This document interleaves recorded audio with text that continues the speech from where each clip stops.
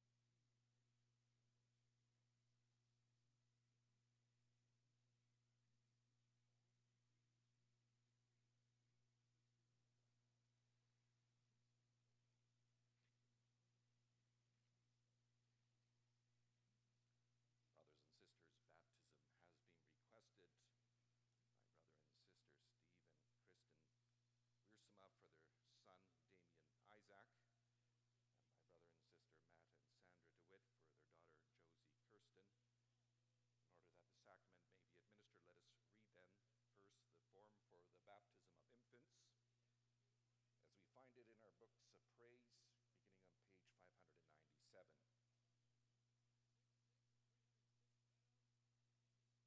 Beloved congregation of our Lord Jesus Christ, the doctrine of holy baptism is summarized as follows. First, we and our children are conceived and born in sin and are therefore by nature children of wrath, so that we cannot enter the kingdom of God unless we are born again.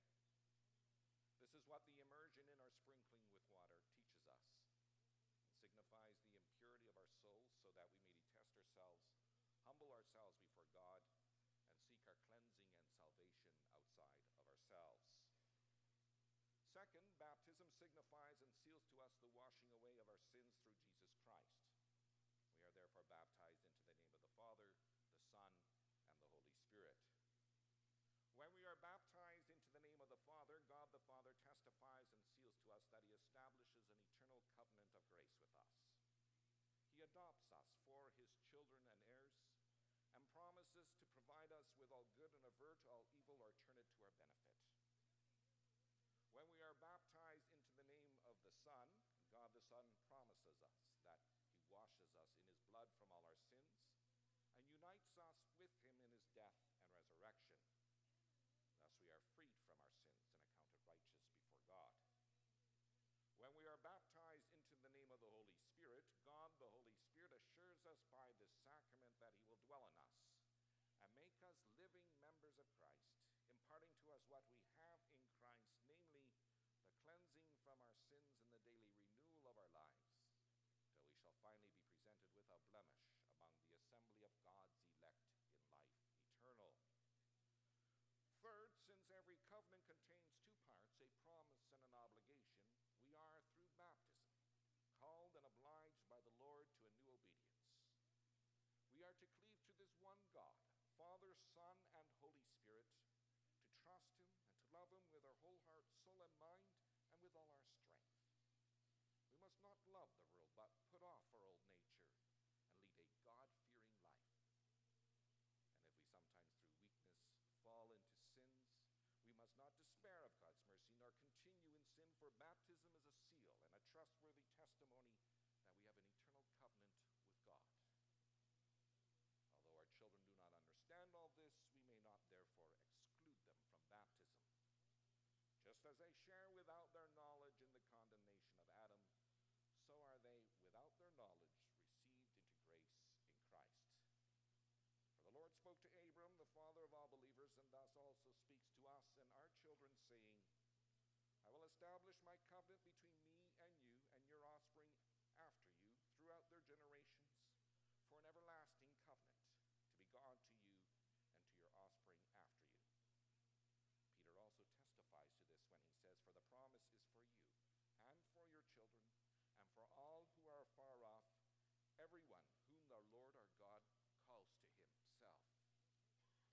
Therefore, in the old dispensation, God commanded that infants be circumcised.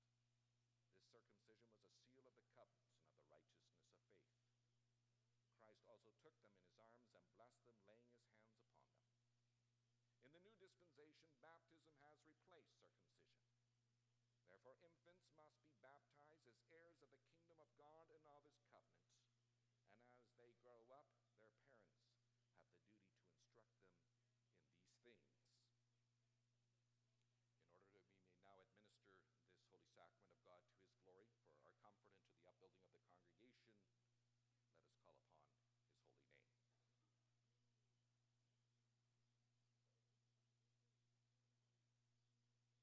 Almighty, eternal God, in your righteous judgment you punish the unbelieving and unrepentant world with the flood, but in your great mercy saved and protected the believer Noah and his family.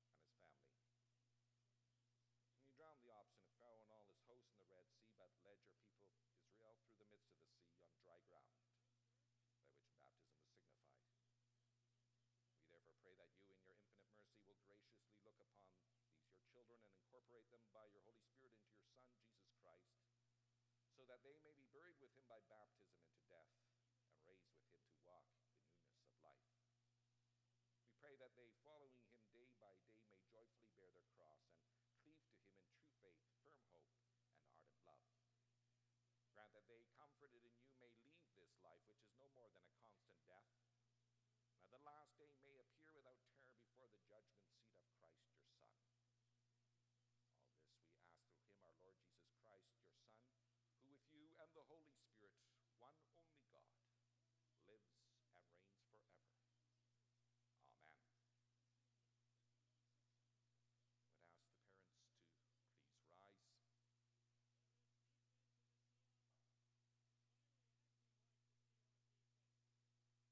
Beloved in Christ the Lord, you have heard that baptism is an ordinance of the Lord our God to seal to us and our children his covenant. We must therefore use this sacrament for that purpose and not out of custom or superstition. That it may be clear then that you desire baptism for the right purpose, you are to answer sincerely the following questions.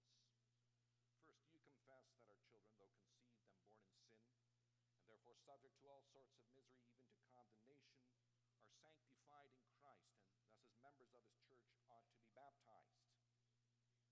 Second, do you confess that the doctrine of the Old and New Testament summarized in the confessions and taught here in this Christian church is the true and complete doctrine of salvation? And third, do you promise as father and mother to instruct your child in this doctrine as soon as he or she is able to understand, and to have them instructed therein to the utmost of your power? What is your answer, Brother Wiersma? Sister Wiersma? Brother DeWitt? Sister DeWitt? After the sacrament has been administered, let us rise and let us sing the praises of our God. Let us sing from Psalm 107, stanza 1.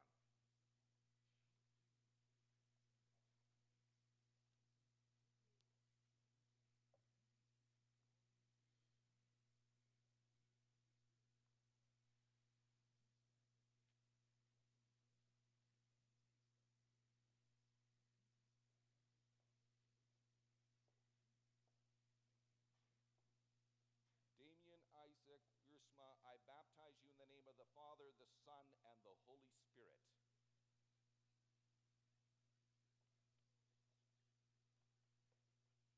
Josie Kirsten DeWitt, I baptize you in the name of the Father, the Son, and the Holy Spirit. Let us now come before the Lord in thanksgiving and also ask him for his blessing in the rest of our worship service. Almighty, merciful God and Father, we thank and praise you that you have forgiven us and our children all our sins through the blood of your beloved Son, Jesus Christ. You received us through your Holy Spirit as members of your only begotten Son, and so adopted us to be your children. You sealed and confirmed this to us by holy baptism. We pray through your beloved Son that you will always govern these children by your Holy Spirit, that they may be nurtured in the Christian faith and in godliness, and may grow and increase in the Lord Jesus Christ.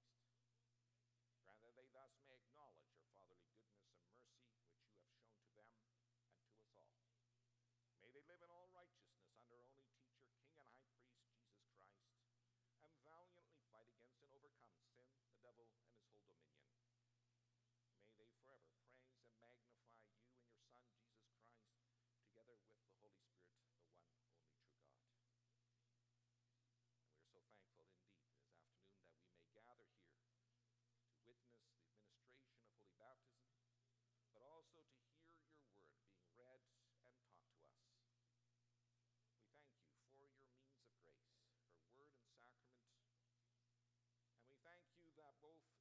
direct us to your Son, our Lord Jesus Christ. What a truly awesome Savior we have. Yes, with him we have redemption from sin. With him we have reconciliation. We have peace with you. And with him we have every manner of blessing to go forward into this new week. Father, we thank you for your revelation. We thank you for the gospel. And we thank you that your word is complete, and that everything herein is all what is necessary for our salvation.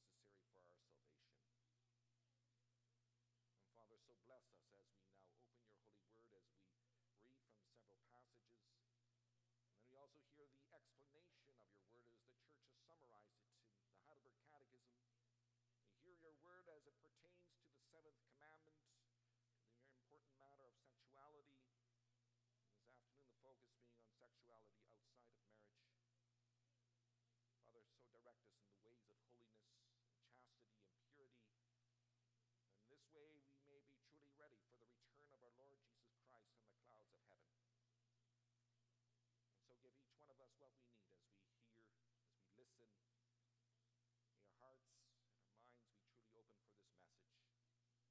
And look upon us now in mercy, and hear us in Jesus' name. Amen.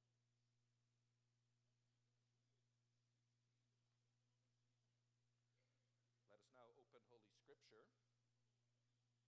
This afternoon we will read from several passages in God's Word from both the Old and the New Testament. Reading first from Genesis chapter 1, verses 24 through 28, and then from chapter 2, the verses 19 through 25. And then after that we'll turn to the New Testament and read from 2 Corinthians 6, the verses 14 through 18, and 1 Thessalonians 4, the verses 1 through 8. And we're reading all these passages in connection with the explanation of the seventh commandment. And after we have read all these passages, let us sing from Psalm 119, the stanzas 4, 5, and 6. Reading first then from Genesis chapter 1, beginning at verse 24. Hear the word of God. And God said, "Let the land produce living creatures according to their kinds, livestock, creatures that move along the ground, and wild animals, each according to its kind." And it was so. God made the wild animals according to their kinds, the livestock according to their kinds, and all the creatures that move along the ground according to their kinds. And God saw that it was good. Then God said, "Let us make man in our image, in our likeness, and let them rule over the fish of the sea, and over the birds of the air, over the livestock, over all the earth, and over all the creatures that move along the ground." So God created man in his own image. In the image of God he created them, male and female he created them. And God blessed them and said to them, "Be fruitful and increase in number, fill the earth and subdue. Rule over the fish of the sea, and over the birds of the air, and over every living creature that moves on the ground." So far from Genesis 1, then turning to the next chapter, chapter 2, reading the verses 19 to the end of the chapter. There we read, "Now the Lord God had formed out of the ground all the beasts of the field and all the birds of the air, and he brought them to the man to see what he would name them. And whatever the man called each living creature, that was its name. So the man gave names to all the livestock, the birds of the air, and all the beasts of the fields. But for Adam no suitable helper was found. So the Lord God caused the man to fall into a deep sleep, and while he was sleeping he took one of the man's ribs and closed up the place with flesh. And then the Lord God made a woman from the rib he had taken out of the man, and he brought her to the man. And the man said, "This is now bone of my bones and flesh of my flesh. She shall be called woman, for she was taken out of man. For this reason a man will leave his father and mother and be united to his wife, and they will become one flesh. The man and his wife were both naked, and they felt no shame." And so far from the Old Testament, then we turn to the New Testament.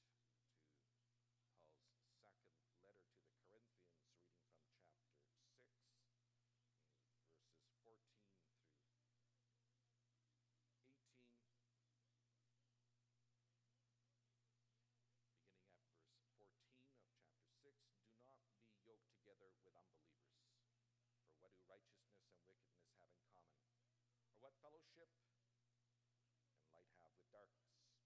What harmony is there between Christ and Belial? What does a believer have in common with an unbeliever? What agreement is there between the temple of God and idols? For we are the temple of the living God. As God has said, I will live with them and walk among them, and I will be their God, and they will be my people. Therefore come out from them and be separate, says the Lord. Touch no unclean thing, and I will receive you. I will be a father to you, and you will be my sons and daughters, says the Lord Almighty. And so far from 2 Corinthians 6, and lastly, turning to the first letter of Paul to the Thessalonians, reading from chapter 4, the first 8 verses. Beginning at verse 1, finally, brothers, we instructed you how to live in order to please God, as in fact you are living. Now we ask you and urge you in the Lord Jesus to do this more and more.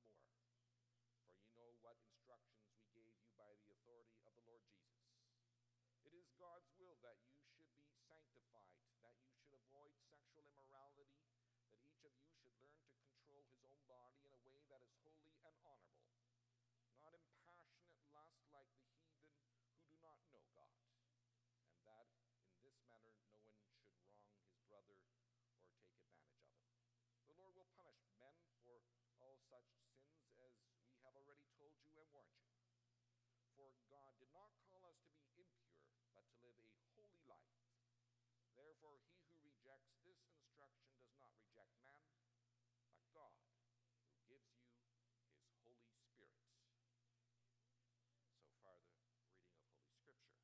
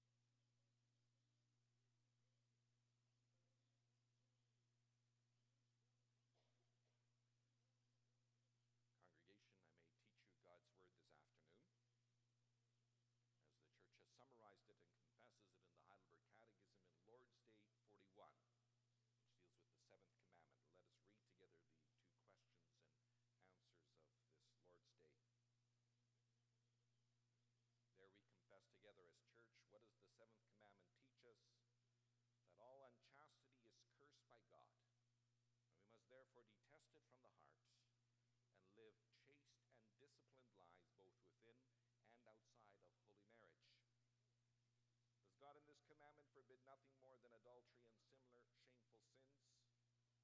Since we, body and soul, are temples of the Holy Spirit, it is God's will that we keep ourselves pure and holy. Therefore, he forbids all unchaste acts, gestures, words, thoughts, desires, and whatever may entice us to unchastity. And so far, the Catechism. And after the teaching of God's Word, let us respond in song. Let us sing from Psalm 25, the stanzas 3, 4, and 5.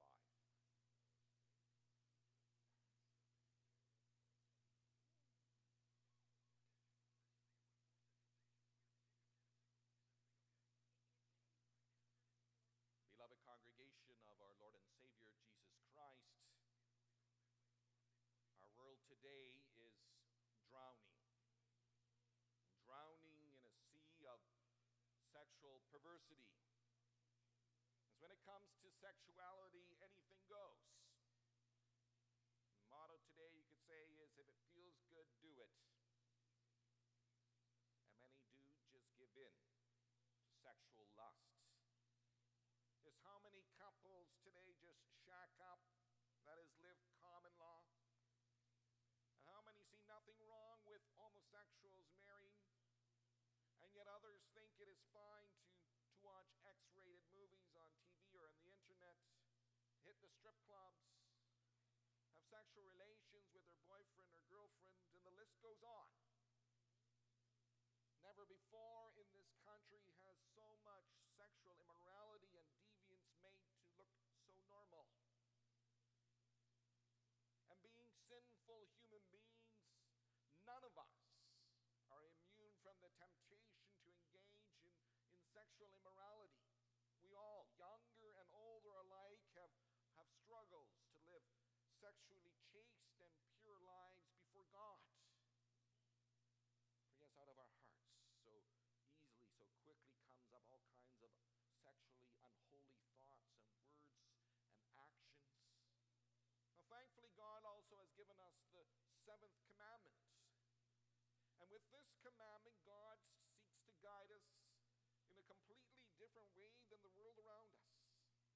As in this commandment, he calls us to detest such sexual unholiness from our hearts and to live holy and chaste and disciplined lives both within and outside of holy marriage. And let us look this afternoon at this commandment from the perspective of those who are living outside of marriage, from the viewpoint of those who are single teens and young adults or even older adults. And let us look at what God commands and what he has also promised. That is the help of Christ's blood and Spirit. And so God's word comes to you this afternoon as the church has summarized it and confesses it in Lord's Day 41 under this theme. With the seventh commandment, God calls those outside of marriage to purity. And we'll look at this in light of our triune God, God the Father, God the Son, and God the Holy Spirit. I repeat, with the seventh commandment, our triune God calls those outside of marriage to purity. We'll look at this in the perspective of God the Father, God the Son, and God the Holy Spirit. Beloved, if we wish to have a proper understanding of the seventh commandment, we need to go back to the very beginning. We need to go back to the creative work of God our Father, the work he did there on the sixth day. It is on this day that he created mankind. And how did he create us? He created us male and female. As it says there in Genesis 1, so God created man in his own image. In the image of God, he created them male and female. He created them. Now in Genesis 2, we are told how God actually went about creating the first female, Eve. As he already made Adam in the very beginning. And then at a certain point, he said, it is not good for man to be alone. And so God created a helper suitable for him. No such helper was found among the animals who had been created earlier. And so what did God do? He caused man, yes, Adam, to fall into a deep sleep. And while he was sleeping, he took one of Adam's ribs and then he closed up that place with flesh. And then the Lord God made, yes, created a woman from the rib he had taken out of man. And then, yes, he brought the woman to the man. He joined them in marriage. And so you see, God our Father created two distinct sexes in the very beginning. And this is also how God creates each one of us in our mother's womb. And so we all entered this world either as males or females, as boys or girls. It's with great wisdom God our Father designed us to be male or female. It's with his good work God our Father established differences between us, the differences of the sexes. And so we should not try to erase the difference between the sexes. This is what we see in today's world, where the media and others are trying to blur and even erase the distinction between the two sexes, between males and females. They like us to think that men are the same as women, that boys are the same as girls. And as a result, yes, today many young people are not sure about their sexuality, whether they're male or female. And some instead, they see themselves as pansexual, like Michael Jackson claimed he was, or transgender, as neither he or she, but an it. Beloved, let us hold fast to what Scripture teaches us. Scripture is clear. God created us, male, female. And as we also read, when he created us in this way, there in the beginning, it was very good. And so that there is a sexual attraction between males and females is also very good. This is the way God designed us. No one should be ashamed. No one should be feeling guilty of having feelings and attractions for someone of the opposite sex. No, God created us, male and female. He created us with these sexual desires, and he had a good purpose in all of this. And so as with all the other gifts we receive from our God and Father, so also our gift of sexual desire or attraction needs to be used in a responsible and obedient way, in a chaste and pure way. Now you might be wondering, where does our sexual desire come from? And as we know, as children, as teens, as we grow up, our bodies change. As we hit our teenage years, we experience puberty. Suddenly in our bodies, we experience a great amount of change that expresses itself outwardly in our bodies. Yes, with puberty, our bodies physically mature. And suddenly we have this sexual desire or drive fired up in each one of us. And we develop this strong desire then for the opposite sex. And as young guys, then we suddenly notice the young gals and vice versa. And yes, this can be a very difficult time for us as teenagers. And yet with all these changes going on in our body, with puberty, our Father, our Creator, is actually preparing us for adulthood. He's preparing us for the holy state of marriage. So you see, our sexuality is not something dirty. It's not something bad. Nor should it arouse some brash laughter among boys or naughty giggles among the girls. No, God created us, mankind, male and female. He created us with sexual desires. And there in the very beginning, these desires, they were truly pure and holy. You could say Adam and Eve, our first parents, were truly chaste in all their desires, in all their words and thoughts and gestures.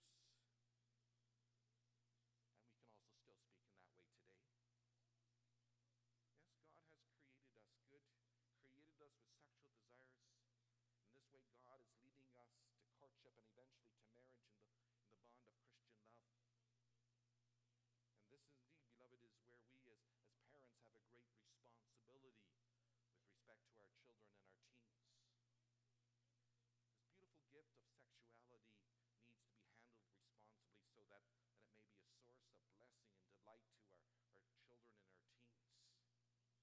And there are many forces at work in this world that will push them to make bad choices about their sexuality. Yes, from their very earliest years, our children are bombarded by by destructive and false messages about this beautiful gift of sexuality. And these messages, they come to them through music, through television, through the internet, discussion with friends, and so forth.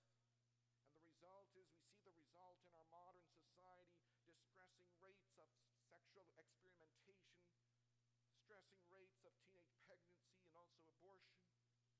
All kinds of sexually transmitted diseases are on the rise. Now, beloved, do we not believe that God our Father means for us as Christian parents to be the ones who give the most basic instruction to our children?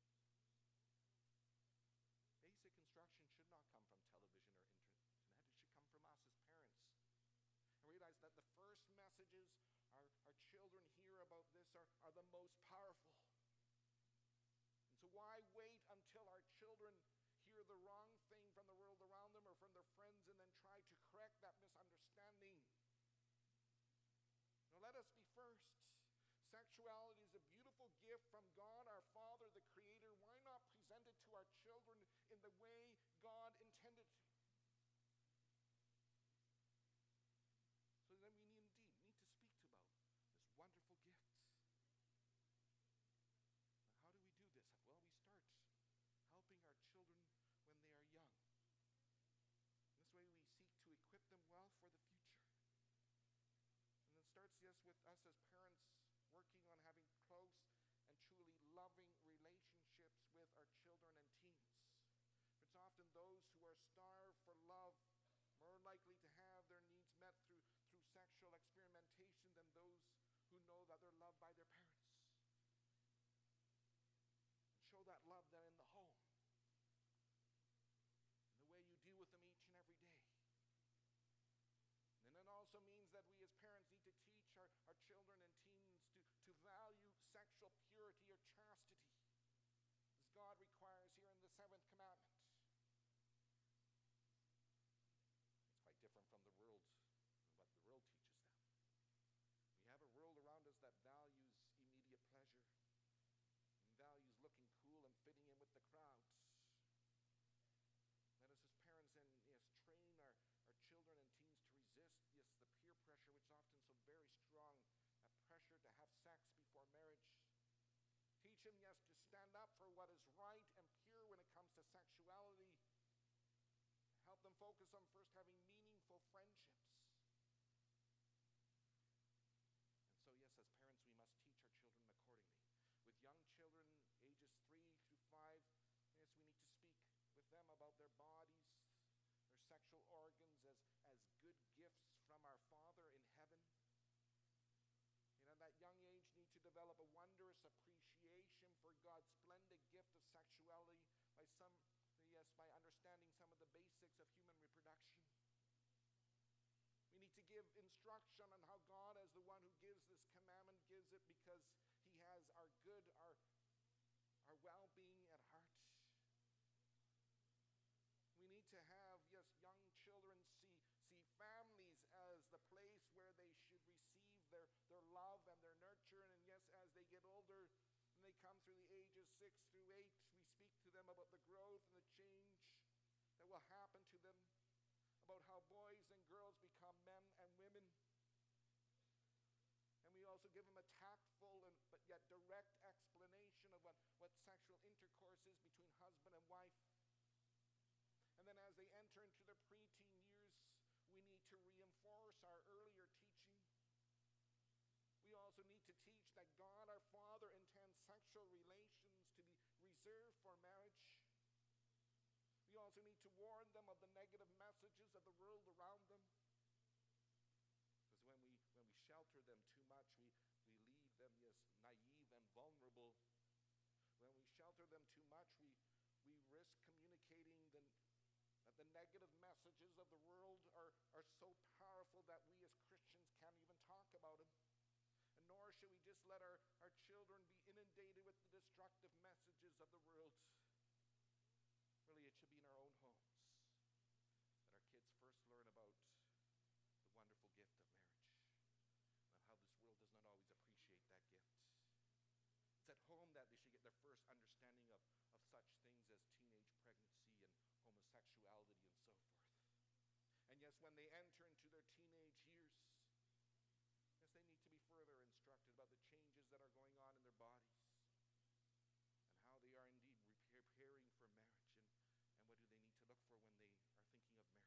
Now, we all know that Genesis 1, Genesis 2 speak so beautifully of God's creation work of also making us males and females.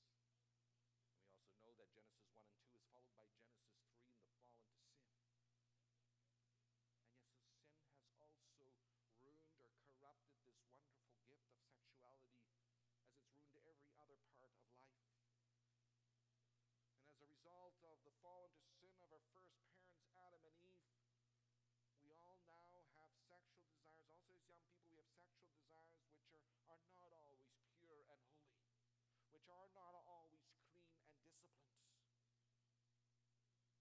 Instead of being sexually pure, we're enticed by our own sinful desires to look at pornography. Instead of having a healthy love for the opposite sex, we have an unbridled passion at times. Instead of seeking out a believing young man or woman who desires to remain sexually pure for future marriage, we seek out those who think nothing of sleeping together. It's very evident that sin has ruined our lives as young people, even at this deepest and most intimate level of sexual relations. And the sad thing is, people don't look at such sin as sin anymore. Yes, we live in a world where sexual immorality and such things as premarital sex, homosexuality, or bisexuality are seen as normal, as acceptable. And you hear people say, well, that's the way God created me. No, beloved, that's not true. Such things as homosexual desires are the result of the fall into sin there in paradise. And what we see there with homosexual desires, for example, is a corruption of God, our Father, the Creator's good design. This is not what He created there in the beginning. And so, yes, we live as young people in the midst of great sexual immorality. It's everywhere. It's on TV, in the movies, in our music, in our books, in the internet. Yes, beloved, porn or sex-related sites make up 60% of the daily web traffic. And among children ages 8 to 16 with internet access, yes, 90% have viewed porn online, and the average age of exposure is 11 years old. And you see then, beloved, the seventh commandment, as one commentator noted, is not just being broken, it's being smashed to pieces. Thankfully, Christ, God's Son, came to redeem us. And that brings us to our second point. Yes, as children, as teens, we need to look to Jesus Christ.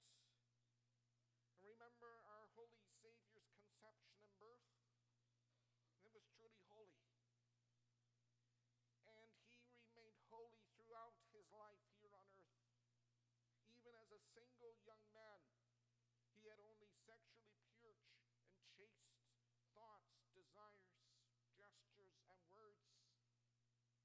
Even in the face of the temptation of the devil and the world around Him. You see, throughout His entire life, Jesus Christ remained faithful to the seventh commandment.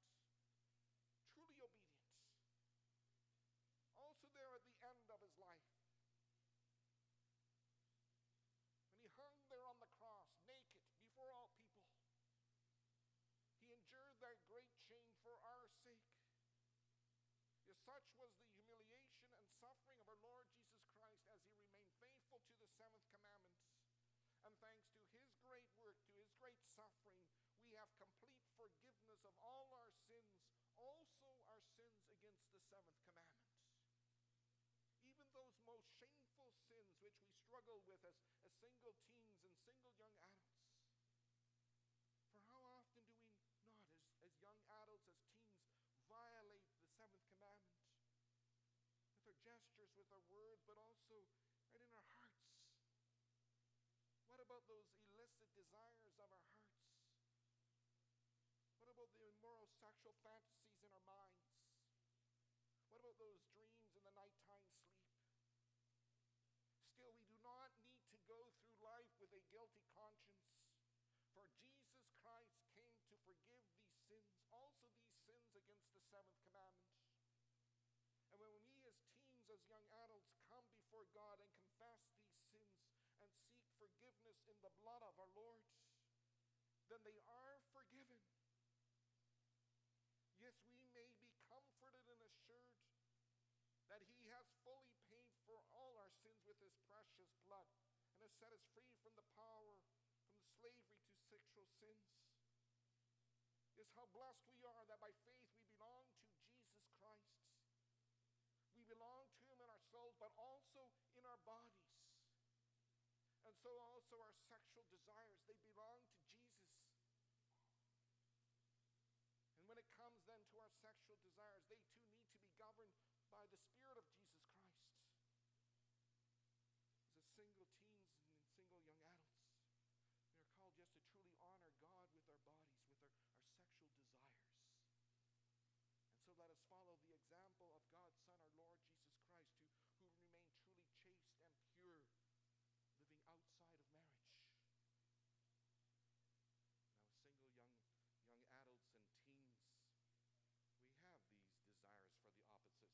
we have these desires for the opposite sex within us. And such sexual desires, they're very strong and powerful, and also very wonderful gifts from our Lord God. But let us realize that we're to act on these sexual desires only within the state of marriage, not before or outside. That's why it says there in 1 Corinthians 7, but since there is so much sexual immorality, each man should have his own wife and each woman her own husband. Indeed, one of the purposes of marriage is to help prevent sexual immorality. Now, this is not the only reason or most important purpose for marriage, for seeking out a spouse in marriage. The most important reason is that with having a spouse, we may have companionship through this life, that we may help each other in this life, assist each other in this life, but also with respect to things in the life to come. And there's another reason why we seek out a spouse in marriage, another purpose, and that is so that the human race might be continued and increased. And indeed, one of the purposes of marriage is to have children, often forgotten in today's world.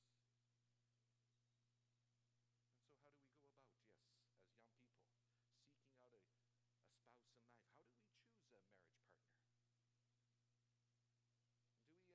out a spouse in life? How do we choose a marriage partner? And do we as young people and also as parents still take to heart what God's Word says about choosing a life partner? Do we take to heart what we read there in 2 Corinthians 6? Very clearly says, do not be yoked together with unbelievers, for what does righteousness and wickedness have in common? What fellowship can light have with darkness? What harmony is there between Christ and Belial? What does a believer have in common with an unbeliever? And so we don't look in the world. We don't hit the bars and the nightclubs, parties seen at college, looking for boyfriends and girlfriends.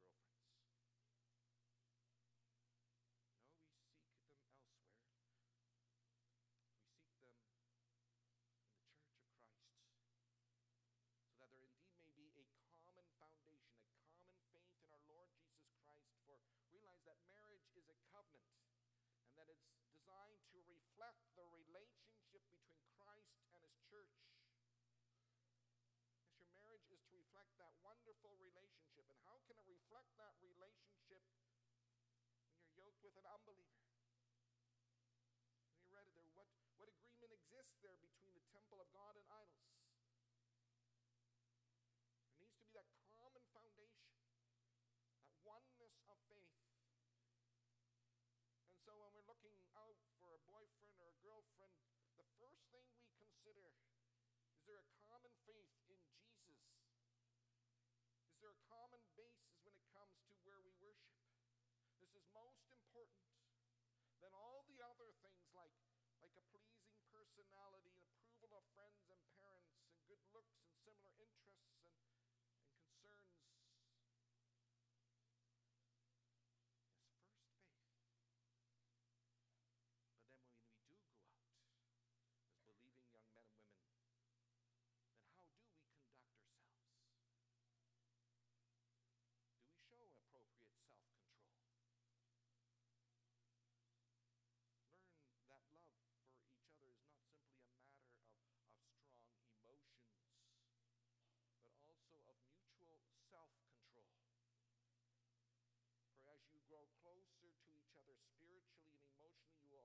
grow closer physically speaking. And there, yes, we need to exercise a great deal of self-control, being able to say no to each other. Let's not see how far we can go sexually speaking, just short of sexual intercourse. As young couples, let's not place ourselves in positions of temptation. Yes, holding hands is one thing, but all too often hands go elsewhere where they shouldn't go. And then it becomes more and more difficult to show, yes, self-control. And then when we spend all kinds of time alone, yes, it's even more troubling. Let us realize that, yes, sexual self-control is an important part of training leading up to marriage. So if you wish to have a solid foundation to your marriage, it starts beforehand in how you court and how you get along with your boyfriend and girlfriend, sexually speaking. For notice what it says there in Genesis 2 about how things should go. It says that we must leave our parents before we cleave to each other, before we become one flesh. And so easy to have the order all backwards. We start physically, sexually being one, and then we want to end somehow being spiritually one. This is not how we build for the future. And this is why it is so important that as young couples, when we go out, that we also pray together. That we ask God our Father for help to remain, yes, pure and chaste, also outside of marriage. To ask God to help us remain truly temples of His Holy Spirit, for that is what we are we not? And that brings us to our third point, God the Spirit. It says we confess here in this Lord's Day, we body and soul are temples of the Holy Spirit. Yes, our physical body, as children, as teens, as young adults, are temples where the Holy Spirit, God, the Holy Spirit lives in. That's what the Apostle Paul wrote there in his letter to the Corinthians. Do you not know that your body is a temple of the Holy Spirit who is in you, whom you receive from God? What a truly wonderful gift to receive the Holy Spirit. It's before God lived among His people, first in a tabernacle, later in a temple made with hands. And thanks to the coming of Jesus, He now lives or dwells in each one of us. Each one of us as believers are temples of the Spirit. When you believe, you have received the Spirit. But realize that carries a great responsibility. It means that we need to use our bodies to bring glory and praise to the Holy Spirit who lives in us. And that means when we do what is truly pure and holy and chaste, also sexually speaking. And that's why God forbids, yes, all unchaste gestures, words, thoughts, desires, whatever may entice us to unchastity.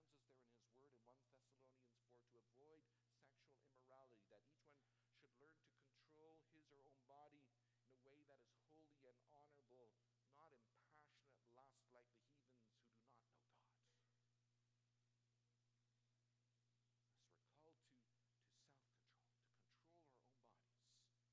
Yes, we're called to self-control, to control our own bodies. And where does this all start? It starts here within us, in our own hearts. Sin always starts right there. When we allow sinful sexual desires and fantasies to well up in our hearts. This is not just true with respect to the seventh commandment, and for that matter, for all the commandments. And so we need to pray to God for the Spirit to give us each day again clean and new hearts, hearts that are filled with pure and holy and chaste desires, thoughts, and so forth. Really, we need the Spirit to guard our hearts, and for that matter, our minds closely. We should be careful not to fill our minds and hearts with images of porn, whether it comes from the TV or the internet. No, we need the Spirit to help fill our hearts and minds with good things. And think about those things, so that there's no room for wrong sexual thoughts. We really need to take to heart what it says there in Philippians 4, whatever is true, whatever is noble, whatever is right, whatever is pure, whatever is lovely, whatever is admirable, if anything is excellent or praiseworthy, think about such things. That's what we need to fill our mind and our hearts with. All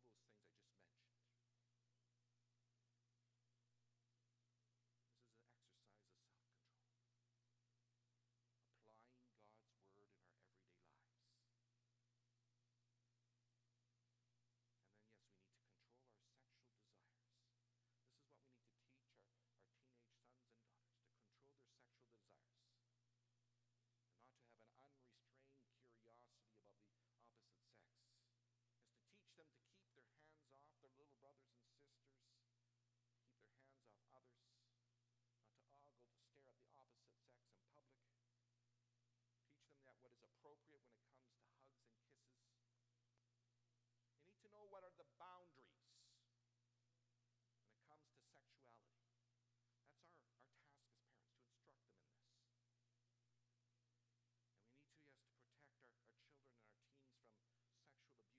to instruct them in this. And we need to, yes, to protect our children and our teens from sexual abuse, but also from being sexually abusive. And then we also need to help our teenage sons and daughters to remain sexually pure and chaste. We should be able to speak to them about these things in a pure and a wholesome way. We shouldn't have to fight this battle against their impure sexual desires all alone. No one will gain that victory over sexual sin on their own. Talk to them. Talk with them about their struggles. They need that accountability. As parents, as father and mothers, let's hold our teens, our young adult children accountable. Not just let them confess their sins and hope they feel better, but no, when they confess their sins and their struggles to you, yes, help them practice repentance. Help them change their ways so that they may remain truly pure and chaste before God. And that may mean becoming rather radical with our teens and our young adult children in dealing with sins against this commandment. I mean, do not just let them and ourselves watch whatever movies we feel like on Netflix.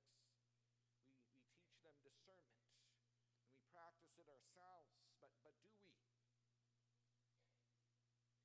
do we? There are many movies which not only they as children and teens, but also we as parents simply are not to be watching because of their content. And what about viewing pornography? Here too, we need to change our ways. For starters, do we as parents have any protection on our digital devices, our computers, to protect our children, our teens from pornography? Do we install things like Covenant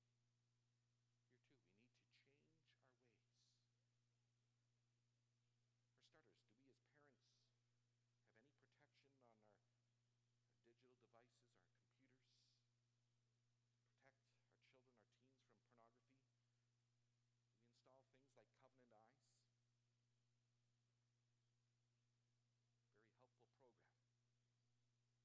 porn doesn't begin when a young man is 19 years old, but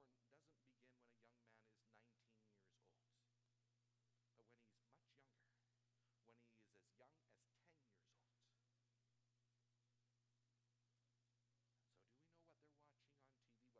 is as young as 10 years old. And so do we know what they're watching on TV, what they're viewing on the internet? This is why the TV or the computer needs not be in the basement or in the bedroom, but it needs to be in the kitchen where we as parents are also watching. And how do we, as home, but also at school, and also at work, talk about the opposite sex? Do we really think it's funny when we hear a dirty joke? Do we think it is okay to speak in sexually perverted ways with those we hang around with? Let our talk not be gutter talk, talk which grieves the Holy Spirit who lives in us. Because where are we as teens and young adults, but also older adults, calling each other to account in this respect? You know, but may the Spirit help us with the Word so that as young people we stay in the way of sexual purity and chastity. Going this way of purity and chastity is not easy. It's a real struggle, real battle. Yet believing in our triune God, we can go forward with confidence. We need not despair in this battle being waged inside each one of us, also as young people. Let us rely on God's covenant promises, which have been sealed to us in our baptism. We could see baptism again this afternoon. Yes, we can rely each day on our Heavenly Father to avert all evil or turn it to our benefits. Let us rely each day on the blood and Spirit of Jesus Christ. Yes, with Christ our sins of youth are forgiven. With Christ the Spirit does lead us along the way of purity. Let us, yes, as younger people and also older people, depend on our Savior to go forward in obedience to the seventh commandment. Go forward with God, our triune God. He is ever faithful, always helpful.